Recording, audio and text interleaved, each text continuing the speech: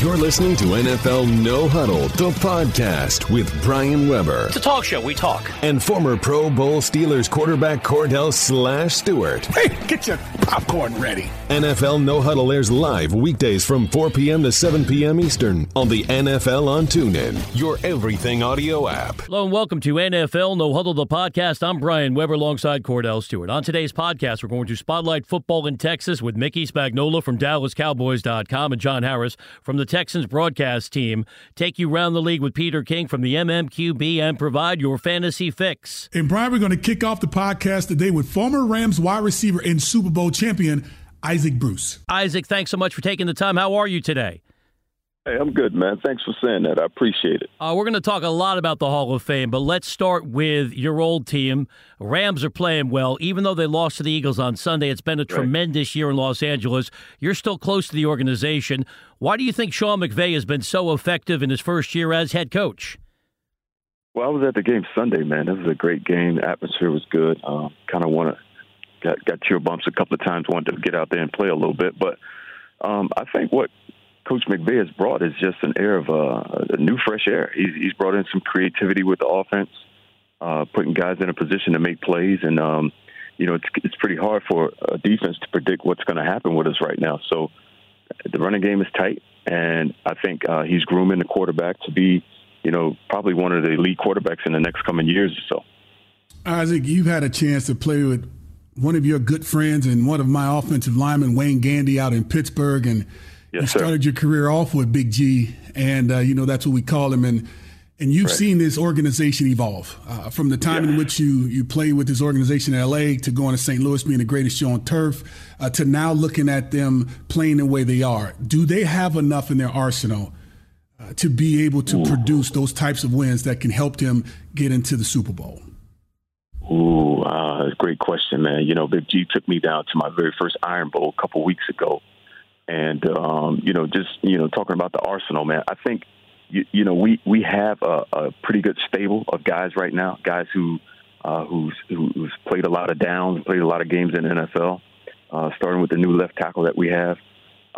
It's going to be up to guys like him to really start to groom these guys and let them know what playoff football is about. And playoff football doesn't start when you hit the playoffs. It starts, weeks ahead of time, probably, these last couple of games, because you want to be playing in the postseason. These games have to be very significant in December, like the one we got coming up this weekend. It's very important that we go make the defense that we have travel, make the running game travel, and win an important game on a team against a team that's going to be really waiting on you. Isaac Bruce is our guest on the NFL on TuneIn. Isaac, as we're looking ahead to that marquee matchup coming up, the Rams on the road in Seattle on Sunday, I'll take you back to the first game in Southern California. You'll recall the Rams had 5 turnovers, still almost won that game. Right. What's it going to take to break through, come up with a signature road victory, and how do you think they can slow down Russell Wilson, who's been phenomenal this year? Well, you know what? Russell Wilson is my MVP of the league, man. I mean, this guy he's just everything to that organization right now offensively. And I think when we play against them, we do a pretty good job, but definitely you can't go there and turn the football over there. I mean, they capitalize on turnovers like no other team does in the league. But, especially with Russell Wilson, you don't want to give him any opportunities to have another shot at you. He's definitely a guy that you don't want to have him, towards the end of the game with the ball in his hand. So I would go up with, if I were on the team now with the Rams, I'd go up with the mindset of, this game does not have to be close.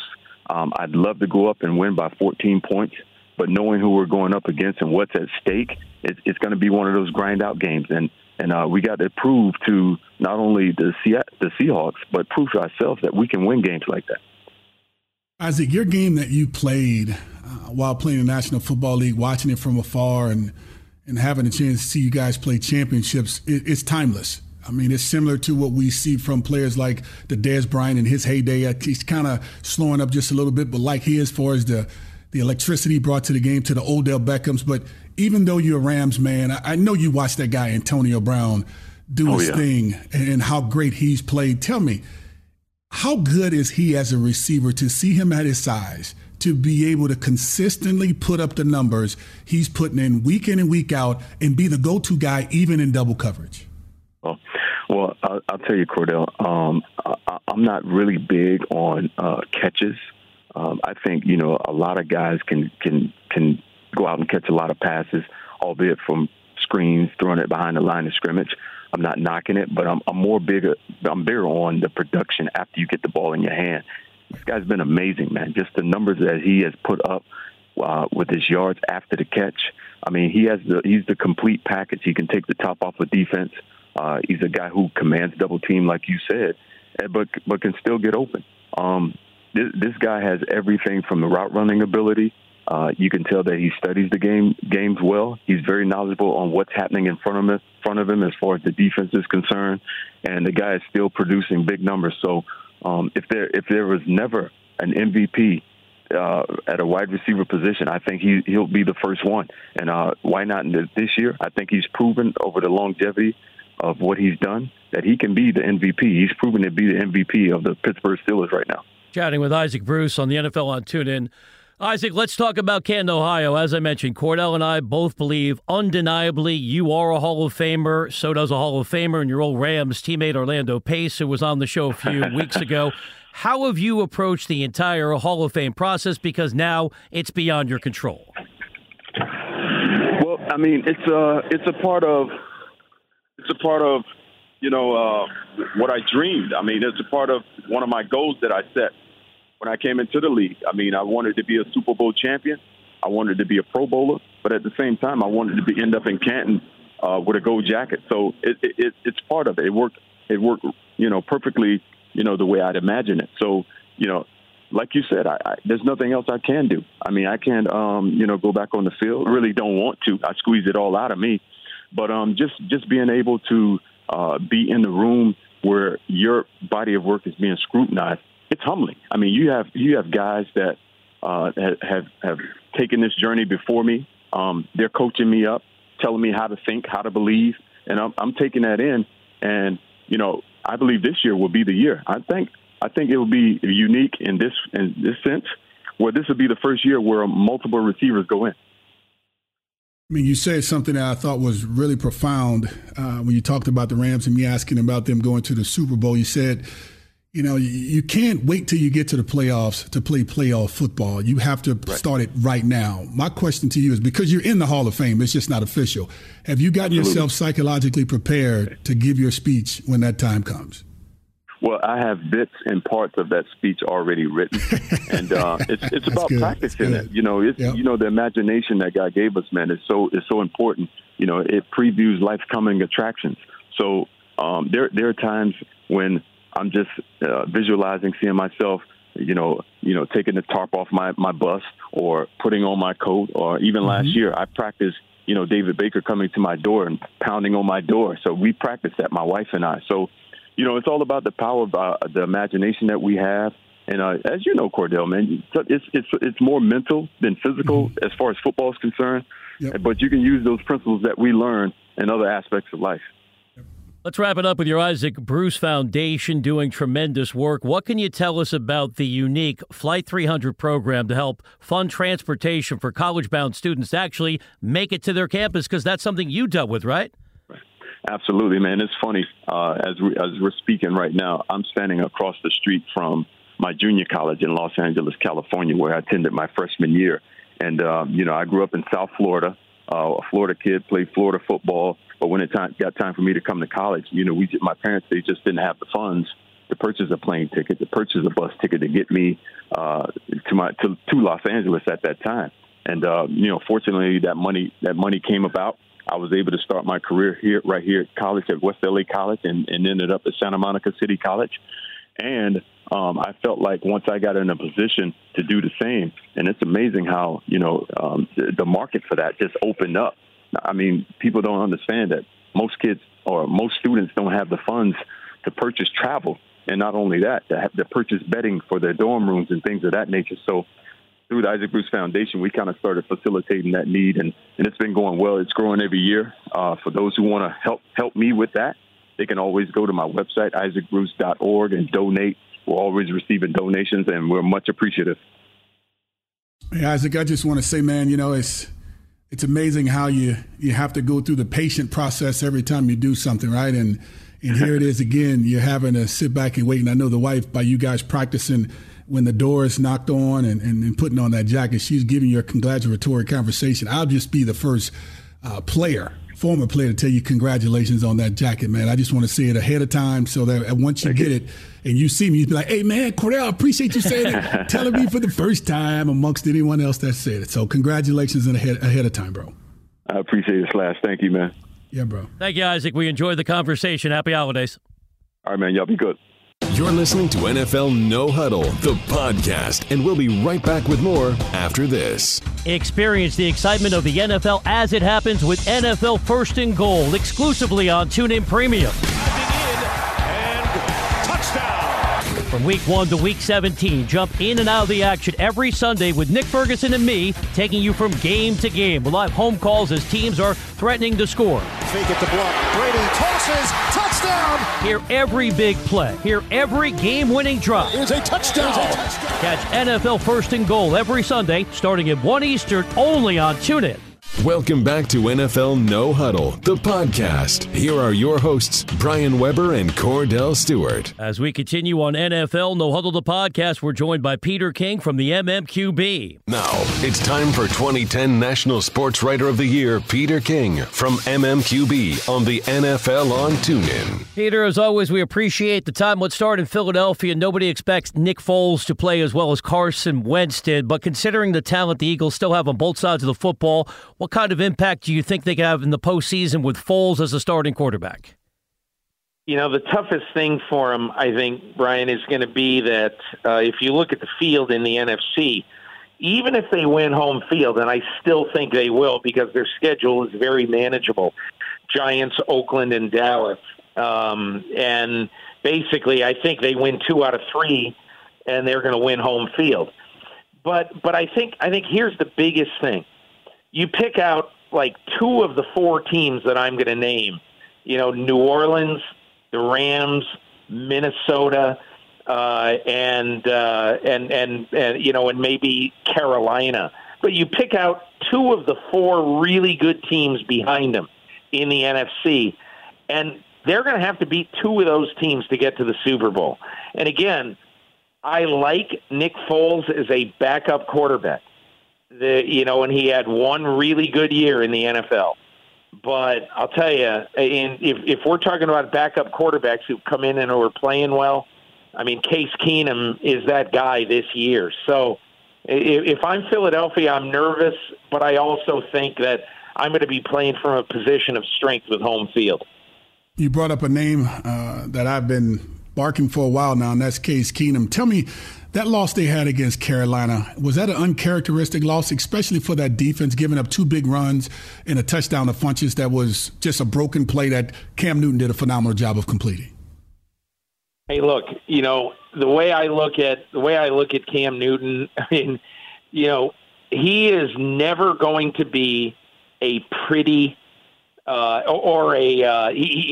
never going to lead the league in completion percentage, you know. But he made a 61-yard run coming off a read option. And again, look, a quarterback, and Cordell, you know this, you experience this. A quarterback in the NFL does not want to make a living with his legs because Tom Brady didn't play till 40 by running 8 times a game. And Drew Brees didn't play till 39, and Carson Palmer till 37 or whatever he is. I think the very, very important thing is that you don't want to make it a habit, but when you need to, and that was desperate times for the Carolina Panthers on Sunday. And look, I think even if Brett Hundley plays on Sunday, this is a tough game for Carolina to win because Hundley is not just keeping his seat warm for Aaron Rodgers. He's won 3 of his last 5. And one of the ones that he lost, he put up 28 points at Pittsburgh. So this is an intriguing game, I think, Sunday, Carolina and Green Bay, whether Rodgers plays or not. Taking you around the league with Peter King of the MMQB. Peter, you alluded to Tom Brady. We were just talking about Monday Night Football. What were your takeaways from that game? For whatever reason, Brady and the Patriots have failed to play well on the road in South Florida. That trend continued. Obviously, they didn't have Rob Gronkowski last night. Do you view that game as an aberration? I think it is. The thing that would worry me most is not the fact that Brady was lousy in the game. Because, look, that's the first, I'd say probably the first lousy game he's had this year. I mean, he's completed more than 70% in 7 of his first 12 games this year. So I wouldn't be that worried about Brady. And I've read a couple of stories today. Hey, is this the end of Brady? It's one game out of 280 in his life. I mean, quarterbacks are allowed to have bad games. Now, he puts 3 of those together, all of a sudden you're worried. But Brian, I think the biggest problem in that game was protection.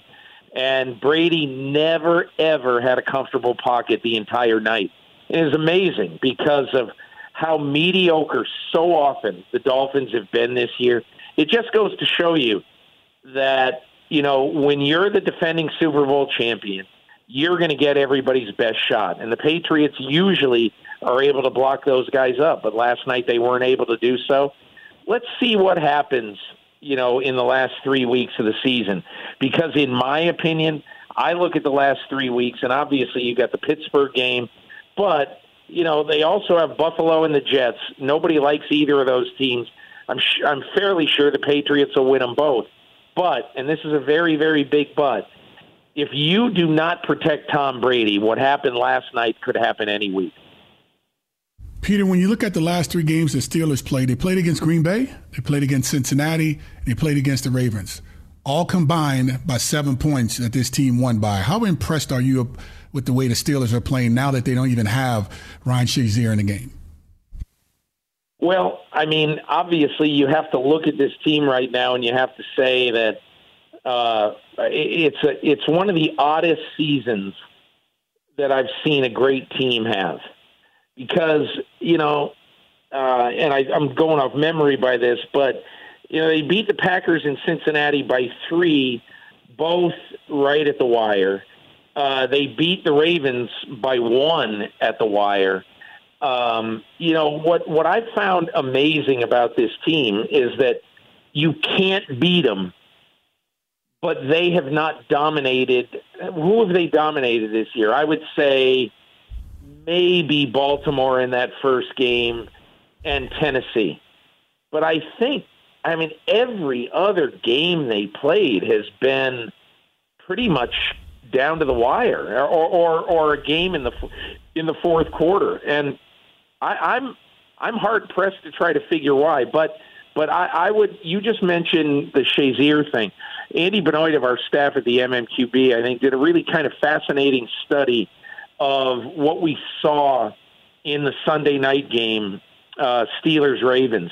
And you know what I saw in that game that was that I thought, you know, I of all the things that you missed in that game, Spence for Shazier, I think the instincts and the speed of Ryan Shazier, you know, because to me, Alex Collins had 120 rushing yards. I mean, he got a lot of those rushing yards getting to the second level. And if Shazier is playing, I'm not sure he gets to the second level on a lot of those runs. Peter, as always, we appreciate the information. Have a great week, and we look forward to chatting with you again on Sunday on NFL First and Goal on TuneIn Premium. My pleasure, guys. Thanks a lot for having me on. You're listening to NFL No Huddle, the podcast. We'll be right back after this. Long count. Matthews got it. Wants to throw. Looks right. Comes middle. Throws. It is caught. Take 5. Take 2. Take 1. To the end zone. Touchdown, Detroit Lions. Hi, Lions fans. It's me, Tori Petrie. Hey, it's me, Lomas Brown here. We're the hosts of the Tori and Lomas podcast right here on TuneIn. Golden found the angle to the house, and the Lions are right back in it. Tune in on Wednesdays as we break down the Lions' last game and preview the game coming up. We'll see you there.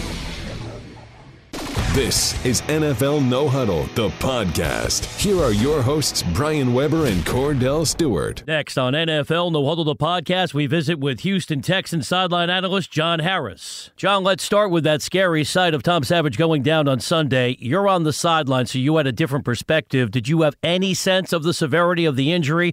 Because as you know, there's been a lot of talk about how the concussion protocol was handled. Yes, actually, Brian, I did. The good thing for me as a sideline reporter is I can go pretty much anywhere I want, with one exception, and that is where the players actually are, from the 30 to the 30. And so the ball happened to be back inside the 10-yard line, and so I was standing right at the line of scrimmage. So when Tom got hit, I saw it immediately, and I saw what everybody else saw on video later. I saw the hands go up.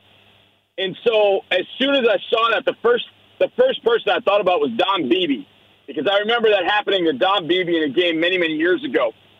And my first thought was, bleep.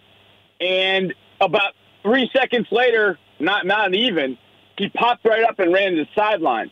Now, a lot's been made about, well, the coaches should have seen that.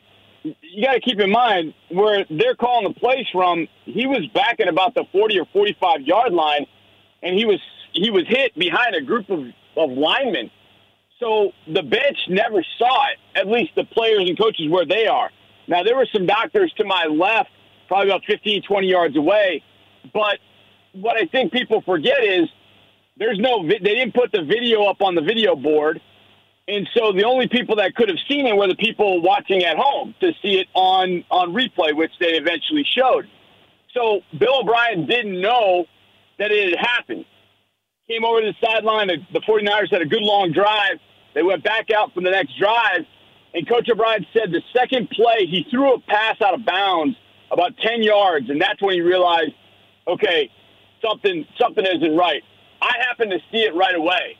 And I was really worried for Tom at that point. But then he popped up right away. And that's what I thought, well, okay, maybe. But that's why you rely on the independent spotter. You rely on the doctors. As a coach, you don't know. You have no idea. As a coach, the first time you play doctor is the first time you'll get in trouble playing doctor. You let the medical people handle that. That's Bill O'Brien's philosophy. And he was told he's good to go. He can go back in. And so he did. It was a tough scene, and I hate it for Tom because it's now happened 2 years in a row and almost the exact same way, where the effects of the concussion really were sort of latent. They took a few minutes to really kick in, and then when they did, they took him to the locker room and put T.J. Yates in, as they did last year in Tennessee when they put Brock Osweiler in the game. What's the narrative like there in town or throughout the National Football League, and how things were handled with Tom Savage, considering that we had, as you mentioned, the opportunity from the television to see him shaking and did pop up and started doing this thing. So what are they saying about Bill O'Brien and how he handled it? Are they trying to come down on him and condemn him for mishandling it? Or it just was one of those things where they wasn't really conscious or aware of what really happened, other than him being on the ground and seeming as if he was concussed? Well, I think, Cordell, it's an interesting question, because I think there are people that are sort of incredulous saying, well, he had to know. He had to know. Well, how would he know? He's over 70 yards away from the plate, and he's shielded by a bunch of players. And if he's not told by the doctors what happened, Bill O'Brien's not pulling out his phone on the sideline and looking at it. But there are still some people, not many. It's sort of, the narrative is sort of changed in some sense, that being, okay, I can understand that Bill O'Brien maybe didn't see it, but what about the medical team? What did they see? Well, I think the biggest key is the independent spotter. What did that guy see? Now, I've been on the sidelines before where I've been walking by, changing sides where the ball has moved, and I've seen a group of 8 to 10 people on the medical staff and the independent spotter looking at video on the sideline, looking to see where an individual got hurt. Now, I don't know that they needed the video for this one, so I don't know if they ever went to the video, but I've seen them go through this. So the Texans medical staff has got a little bit of heat for it, but I think most people have finally kind of honed in on the breakdown in the process, and that was, why did the independent spotter allow him to go back in the game after taking that kind of hit and then seeing the video, obviously, where he was convulsing and shaking his hands? Why did the independent spotter even allow that to happen at that particular point? Because Tom passed all the concussion tests. When they took him in the tent, he passed everything fine. And they were like, okay. And the independent spotter went, yeah, looks good to me. That's become the narrative now, not so much Bill O'Brien or the medical staff, but what was the independent spotter looking at that he missed it? Chatting with John Harris, sideline analyst, Texans Radio Network, Texans team channel here on TuneIn. John, it feels like every week, unfortunately, we're talking about injuries, and I'm looking for clarity on another front. What can you tell us about tight end C.J. Fedorowicz? There are reports he may retire due to concussions. Well, that would be a huge loss for the Texans. It's already been a loss this year. I mean, it's really a lost season, Brian, for C.J., and I hate that because after such a great year in 2016, I will say I was happy for him that he was able to sign his contract, but there's a de-escalator clause in the contract if he has to, if he's released or cut or retires I guess retires won't matter, due to concussions. And he had 3 of them he played, I think, 3 or 4 games, and he had a concussion in all but about maybe 2 games, and it's just a shame. So there's been some talk about him not playing. Now, that report was put out there by sources, but then when CJ's agent and CJ were asked about it, CJ's agent said, I know nothing of the sort. CJ is doing everything possible that he can do to get back for 2018. He wants to play football again. He is in no way looking to retire. Now, we all know about concussions and the after effects, et cetera. So we'll see. I think this is going to be a story that sort of plays out on into the offseason. But from a football perspective, that's where it ends up being a little bit tricky because do you know you're going to have CJ back? You'd like to think you are. But the Texans sort of thought they were going to get Dwayne Brown back, and they really didn't go out and push to go get another tackle to replace him. And then when Dwayne decided to hold out for half a season, they were sort of left holding the bag. So I think they're going to have to be proactive no matter what, looking at the tight end position, because Ryan Griffin went on IR this year for concussions as well. So they're going to have to look at that position regardless. But CJ's agent has said CJ is planning to come back in 2018, and I hope he comes back healthy and ready to contribute like he did in 2016. This was the same injury that caused Tom Savage to give his job up to back to Brock Osweiler last year, and now he's giving it up to T.J. Yates now this year. Tell me, when watching T.J. Yates and how he played, how impressed were you? Have you seen this from him before? Do you have an idea that, that's the most you can get from him? And when you move forward into the future, who's going to be Deshaun Watson's backup? Tom Savage, T.J. Yates? What do you think they'll go from here with that? Cordell, it's an interesting question. The thing about it is TJ's never been a full-time starter, but he's sort of a cult hero here in Houston because as a rookie, the Texans playing very well. He went to Cincinnati and beat Cincinnati, had a big scramble and then a throw for a touchdown with 2 seconds left that gave the Texans their first division title. In 2015, he came back after being away for a year, came back because of Ryan Mallett being released, and they needed a quarterback that knew the system. They went to TJ, and on a Monday night, Brian Hoyer went down with a concussion. TJ had to go in. He'd been back all 2 weeks, and then brought the Texans back from behind against Cincinnati in 2015. And so he came back in 2017, and everybody was really excited about it. The one thing that was a little bit cumbersome and has been difficult for TJ is his wife gave birth to a child prematurely, about 10 weeks. And so when he first got here, in fact, to get him here, they called him, and he was in the NICU with his wife, and he really didn't know whether he wanted to go or not. And his wife said, "You go." And so he's sort of been here with all that kind of hanging over his head. So I felt like, given the circumstances, he came in and gave them a jolt.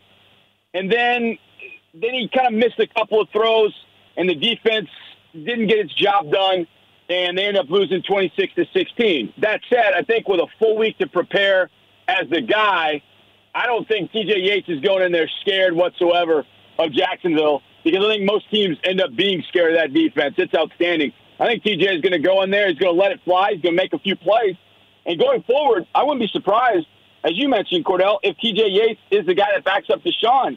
TJ was the guy who helped Deshaun learn the offense this summer. They worked out together, and he helped Deshaun learn the offense. So TJ would fit, I think, a little bit more for what they're doing with Deshaun. So going forward, TJ makes some sense, but we'll see with Tom. Unfortunately, this was a contract year, so he'll be a free agent at the end of the year. So I think it'll be an interesting decision between TJ and Tom. But TJ fits a little bit more of what they were doing with Deshaun.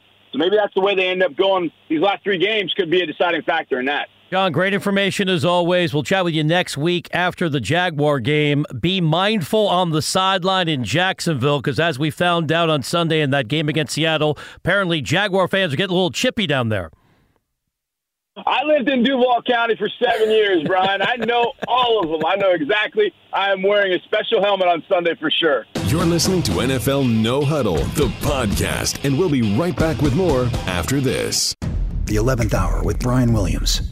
Tomorrow's headlines before they go to print. I've just been handed some great reporting. Tomorrow's questions before anyone's asked them. Could you make an obstruction case? Tomorrow's conversation tonight. Who is there to stand up to the boss and speak truth to power? Not a single person. The 11th Hour with Brian Williams. More than the day that was, it's the day that will be. Weeknights at 11 Eastern on MSNBC. Welcome back to NFL No Huddle, the podcast. Here are your hosts, Brian Weber and Cordell Stewart. This is NFL No Huddle, the podcast. Now let's focus on America's team with Mickey Spagnola from DallasCowboys.com. Mickey, I know Cordell wants to talk to you about Dak Prescott, so I'm going to start on D. How important was it for Sean Lee to come back from his hamstring injury and play well in that pivotal win over the Giants? Yeah, it sure made a difference in the way they played defense, didn't it? He just means so much, and I understand, the little saying about next man up and people have injuries, but I think everybody can see that the next man up's probably not going to be Sean Lee. He ends up with 18 tackles, tackle for a loss, which was a huge tackle for a loss. Thought it changed the momentum of the game when he dropped the end around for an 8-yard loss. Has a pass defense. I mean, he was just all over the place. And, that's the Sean Lee that shows up now, that when he's played in the 7 games that he's played in this year, the Cowboys are 6-1. So he makes a significant difference on not only how well the defense plays, but how well they're organized and how well he kind of tips people off of what's coming and what's not. Mickey, we could run off a multitude of stats that we end up seeing Dak Prescott ending up with, but one that I don't think is talked about enough is 0 sacks in this last game after the interchanging of this offensive line, particularly at the tackle position on the backside. How big is that for this team moving forward? Cordell, I'm glad you brought that up because everybody keeps asking, well, what's changed? Dak's getting better. I said, no, his protection's getting better. During that 3-game losing streak, he was sacked 14 times. Think about that. And now in this 2-game winning streak, he's been sacked once. The protection has been so much better. And the reason it's been better is they've gotten healthier. Tyron Smith is back on his feet after missing a couple games, and he's played better. For a period there, the one game, they lost Zach Martin with the concussion for a half of the game. And so you don't have Tyron Smith in there. You don't have Zach in there. And then you have La'el Collins trying to play through a back problem. The offensive line was struggling, but I think with Tyron back, Zach back, and give La'el Collins a lot of credit because, for the last 2 weeks, he hasn't practiced. They're trying to get his back to calm down, but he's gone out and played well at right tackle. So I think that, this is Dak's improvement that everybody wants to say is happening now that he understands how to play without Zeke. Look, I think he understood how to play without Zeke, but he wasn't getting the protection, and the Cowboys did a much better job of blunting those Giants blitzes, and they made them pay for blitzing by not getting to him, and that's what you have to do. You know that. That's the way you stop blitzing. You beat it. You beat them with big plays, and they did it repeatedly there in that game. Chatting with Mickey Spagnola, DallasCowboys.com, and the Cowboys team channel here on TuneIn. Mickey, it's the time of the year we run through playoff scenarios. If the Cowboys are able to win their final 3 games of the season, that starts with Sunday Night Football against the Raiders, do you think that's potentially enough to grab a wild card, or are they going to need some help? Well, I think they're going to need some help, but if you look at the other teams that are kind of in that wild card race, there's some losses going to happen because they're playing each other in their divisions, and somebody's got to start losing. So I think if the Cowboys can get to 10, my guess is they're going to get into, a tiebreaker. And my guess is, everybody's saying, well, they're not going to win a tiebreaker because they lost to this team, and this team. My guess is if we look how jumbled it is right now at 3 to go, it may be a 3-way tiebreaker. It might be just for the last spot. And in a 3-way tiebreaker, if the teams haven't played each other, then you move to the next step. And so as long as they're not in a 3-way tiebreaker with like Atlanta or Green Bay, then, they've got a chance. Their conference record's going to be as good as everyone else's. But if it gets past that one, I was looking today, and if it goes down to strength of victory, I think it goes to common opponents and then strength of victory. So common opponents, it's too hard to figure out now with the amount of games that are left. Strength of victory, theirs is not very strong, and that's why they're sitting there in 10th right now for that final 2 wild card spots. So we'll see where it goes, but I think that they've handled this very well by just saying, hey, we just got to go 1-0 this week. They've reduced the magnitude of the goal of winning 5 straight. Now you just have to win 3 straight. And I think as long as they look at it like that, then I think they don't get overwhelmed by having to run the table that they needed to with 5 games to go. If I'm correct, I think I've seen so far that on their schedule they have 11 NFC games. They lost 4 so far, and they have 2 of the last 3 in front of them to hopefully obtain a chance or get a chance to get into the dance. Is this team good enough, you think, with what they're doing right now that Sean Lee is back? You think they're good enough to be able to make a run if they get into the postseason and win probably their first game under Dak Prescott in the postseason? Well, let me add one to that. They get through this game, Ezekiel Elliott's back. Uh-oh. And that's huge, too. And I think that you might look at this team as pretty dangerous if Sean Lee's on the field, the offensive line's healthy, and Ezekiel Elliott's back on the field. And I understand they've run the ball decently over the last couple of games, but it's still not the same as if Zeke was in there. He runs for touchdowns, and I know Rod Smith finally ran for one. They ran for a 15-yard touchdown. It might be the only one they've run from distance since Zeke's been out. So that's what they missed. They missed the threat. Now, I don't know, Cordell, if you can see this or not, but it just seems to me that once Zeke went out, boy, teams start blitzing. It's almost like they don't care if they get caught on a run while they were blitzing the quarterback because they don't think these running backs can go the distance. I think they played a little bit more conservatively when Zeke's out there because they know if they throw one into the flat when you're blitzing, chances are, there's a good chance he may just go 70 yards on you. So I think that will have an effect, too, just his presence on the field. Not only what he can do, but his presence on the field, I think, is a deterrent to a lot of that blitzing. Finally, Mickey, Pro Bowl balloting by fans ends on Thursday, just a couple days from now. Who on the Cowboys do you think is most deserving of a trip to Orlando? If we're thinking about defense, DeMarcus Lawrence has been sensational. Yeah, I think he's probably an automatic. I don't know if people will consider Sean Lee just because of the number of games he's missed this season. But I think if you look at what he has done when he's on the field and what he did when he came back, certainly I think he's a guy that you would consider. I don't know what's going to happen with the offensive line because I don't know that it played as well as a group together. But I think we've seen how important Tyron Smith is to be out there. Probably Travis Frederick, I think you would look at that. And this one's not going to happen, but it's very deserving. Their punter, Chris Jones, has been awfully, awfully good. If you look at, if people can get past what the average he has for yards punting or the net average, and look at what he's done with the ones downed inside the 20. I think he's second with 29. And if you look at where he's at with the return yardage on punts, teams haven't even returned for 100 yards against him in the 13 games they've played.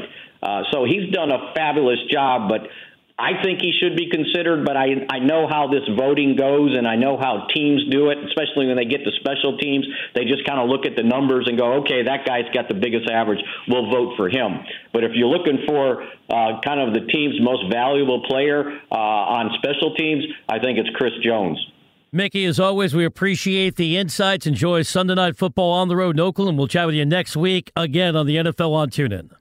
Sounds good. Look forward to talking to you guys. You're listening to NFL No Huddle, the podcast. We'll be right back after this. Let's say all you want to do is listen to a little sports talk on TuneIn, but all you hear is a lot of noise. With Bose QC35 wireless headphones, too, you just flip a switch and suddenly the sports talk comes through loud and clear. Bose QC35s are engineered with world-class noise cancellation, hassle-free wireless technology, up to 20 hours of battery life. Lose the noise, lose the wires, lose yourself in sports talk. Visit Bose.com/no-huddle to experience Bose QC35 headphones 2 today. This is NFL No Huddle, the podcast. Here are your hosts, Brian Weber and Cordell Stewart. As we close out NFL No Huddle, the podcast, it's time to provide the fantasy fix. Fantasy football has become a major reality for millions of fans. Makes a move to the 30. He's gone. He's gone. What a move. It takes skill to win your fantasy championship, separating the zeros. He does to the near side, and it's picked off. Intercepted. From the fantasy heroes. Down the middle, it's caught over the shoulder in the end zone. Buckle up your chin strap for the Fantasy Fix. Today, we're pleased to be joined by a great friend of the program, Michael Harmon, SwollenDome.com. Mike, let's start with the fallout from Monday Night Football. You always have a good sense of the metrics. Was Kenyon Drake in a lot of fantasy lineups last night? He should have been. He was absolutely sensational. Would have been as a back-end number 2 in a lot of leagues, maybe just a flex play for some, fearful that you wouldn't have the big break-off runs like we'd seen, and certainly getting near to 200 total yards, a bit unanticipated. But the Patriots, one of the things that they'd hung their hat on for the last 8 weeks during that winning streak was holding opponents to under 20 points per game. Instead, we saw shades of the team that was out there for the first month of the season. A lot of wide-open wide receivers. Jay Cutler looking like he's on his way to get himself a gold jacket. Instead, Tom Brady and others disappoint, but Kenyon Drake certainly making his case as the feature man for next year. Mike, losing Carson Wentz this past weekend was a big loss for the league, but most importantly, a big loss for the Philadelphia Eagles. But how does the value of the receivers and running backs change with Nick Foles instead of having Carson Wentz in the game?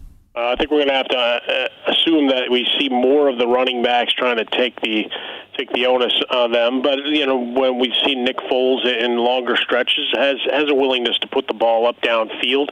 So I wouldn't run away from him, as many are going to be want to do. The average ranking early in the week against the Giants for the matchup coming up, he's down in that low-end second quarterback, 22 to 24 in the ranks. I think I'm going to take him over anything I've seen out of Carr or Mariota or recently Alex Smith for most of the last month plus, that I'll take my shot with him over those would-be fantasy stars based on the different level that I have here. And obviously part of that is going to be contingent on Ertz being available, although Trey Burton acquitted himself quite nicely this past week. But I'd expect more of the running game to come front and center, so more Ajayi, more of LeGarrette Blount to try to set and balance things. So I think they creep up a little bit in the running back rankings along the way. Mike, success in fantasy football isn't blind luck. It's three-dimensional chess. You're thinking 2 moves ahead. So let me give you some of the factors for the Falcons.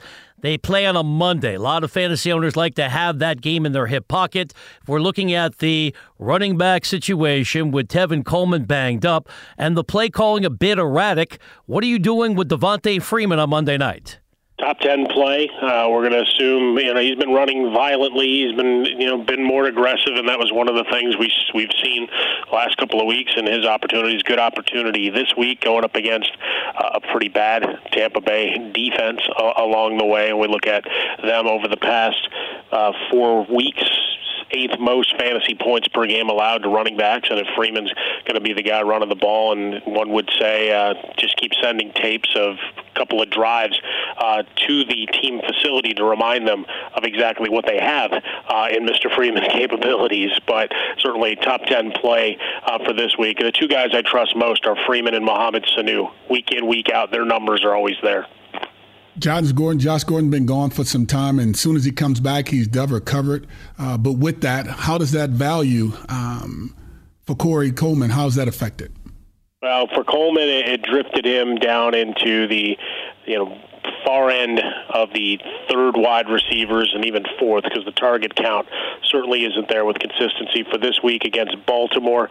Certainly something that a matchup that doesn't leave you wanting to rush too many guys into the lineup. For Gordon, he's a back end number 2, not a monster game in terms of catches and such, although he looked good with the shades on the sideline, probably engaging in Twitter wars, not what he wants to do as he tries to get back into the good graces of the league and the fans and everybody else. But hey, it's good for us in the media. But for this week going up against Baltimore, always you look at Jimmy Smith's not there, and you can go up and over the top against that defense right now. So I expect to see some shots taken, but I don't know if in the fantasy playoffs that I'm willing to gamble too much on Kaiser hitting a bunch of those. So proceed with caution, I think, is the easiest way to say it. And Mike, talking about the sunglasses, you think I'm going to go, I wear my sunglasses at night. I'm going to go 1987, Timbuk 3. My future's so bright, I got to wear shades. My man. Very nice. I really thought you were going to go to Rowdy Roddy Piper in They Live. A John Carpenter reference as we talk fantasy football with Michael Harmon, SwollenDome.com. Mike, what are we doing with Russell Wilson? This seems like a simplistic question. It's the semifinals, but take me back to a week ago. Yes, he had some big plays, but that was also balanced out with 3 costly interceptions. Yes, it will. They will be the great equalizer. But then, on average, right, you're getting 2 or 3 points per touchdown, more than the picks. A lot of leagues have reduced that to a menial -1 along the way. But going up against the Rams, you've got opportunity. We saw it this past week. They'll get into shootouts for Wilson. He's a top 3 play, and that's including Drew Brees against the Jets, assuming the defense is going to give him prime field position as they tear apart Bryce Petty. Time and time again, you've got Cam Newton against the Packers, Russell Wilson right in there as well with Tom Brady, assuming they connect on more of those deep balls that were just near misses and confusing last night. When you look at the New Orleans Saints, they've been having a tremendous amount of success because of the backfield, which is something we hadn't seen in forever since Drew Brees has gotten there. But with Alvin Kamara possibly still out with the concussion this week, what is the value of Mark Ingram with a toe injury? Well, we go top 5 based on opportunity, because I'll assume, at least to this point in the week, that he's going to be able to gut through it and give you a full effort along the way. Now, you look at the Jets against opposing running backs, top 10 in terms of fantasy points allowed per game over the last month. Why? Because, teams are throwing on them and calling out on Buster Skrine whenever they can. I just wanted to get Buster Skrine's name into the show today, so there you go. I'm the big winner. Mission accomplished. Yeah, thanks, man. So I'm going to take Mark Ingram. We're going to slot him in the 6 hole just ahead of Jordan Howard. Kamara will take as a back end number 1, right where Kenyon Drake and Kareem Hunt are for this week, and look for more plays. And obviously, we'll keep an eye on his status as the week rolls on, and perhaps he bounces a slot or 2 in the rankings. But certainly that 1-2 punch, playing some defense, good old-fashioned formula for winning football. Doesn't need Drew Brees to play pinball numbers.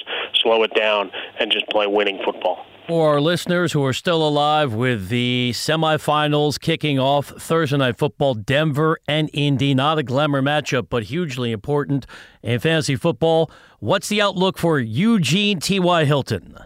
Oh, good old T.Y. Hilton, one of the most perplexing and underused player. I mean, it just seems like he should have a bunch of 3 to 5 yard just get the ball in his hands and let him run instead of trying to work downfield. Against Denver, against these corners, it's a no-go. He's no better than a mid-third wide receiver in that 32 to 34 range for this week. Better options include D.D. Westbrook against the Houston Texans with Blake Bortles on a resurgence.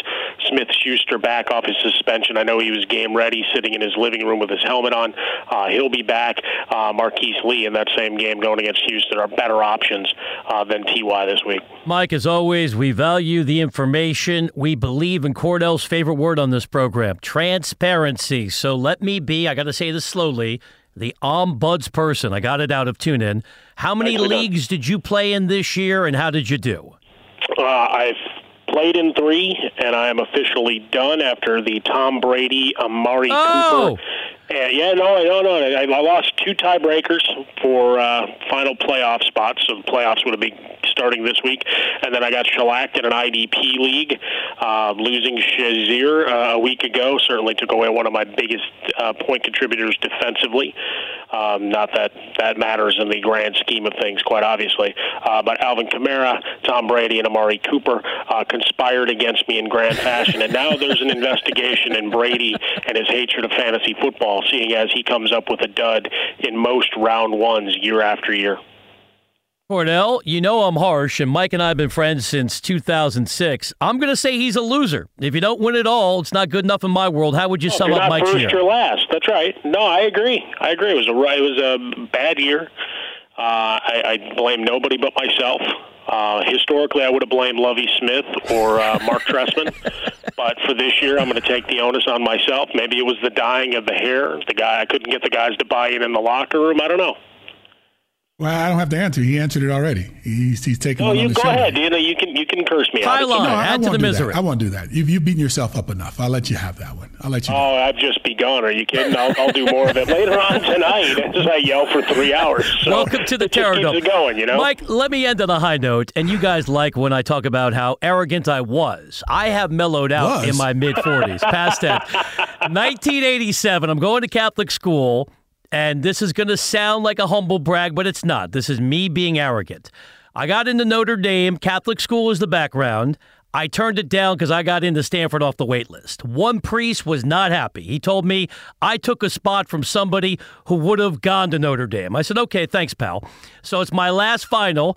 I decide to do it in 20 minutes because I've already got the A in my hip pocket. And if I get an F, I don't care. I'm going to Stanford. And I write on the top of the blue book, my future's so bright, I got to wear shades. And I tossed it at him as I walked out the door. You like that one? That's something I could see you doing today, maybe tomorrow. It's brilliant. 1987. No, I fully applaud that move. Thank you, and Mike. If you walked out yelling with a woo or some other wrestling analogy, it would have been great. And I put on my Josh Gordon shades. Michael, thank you. You're the best. We'll chat with you soon. Peace and love, gentlemen. Have a good week. Thank you for listening to NFL No Huddle, the podcast on iTunes with Brian Weber and Cordell Stewart. Listen live weekdays from 4 p.m. to 7 p.m. Eastern by downloading the TuneIn app and searching NFL No Huddle. The National Football League is on TuneIn, your everything audio app.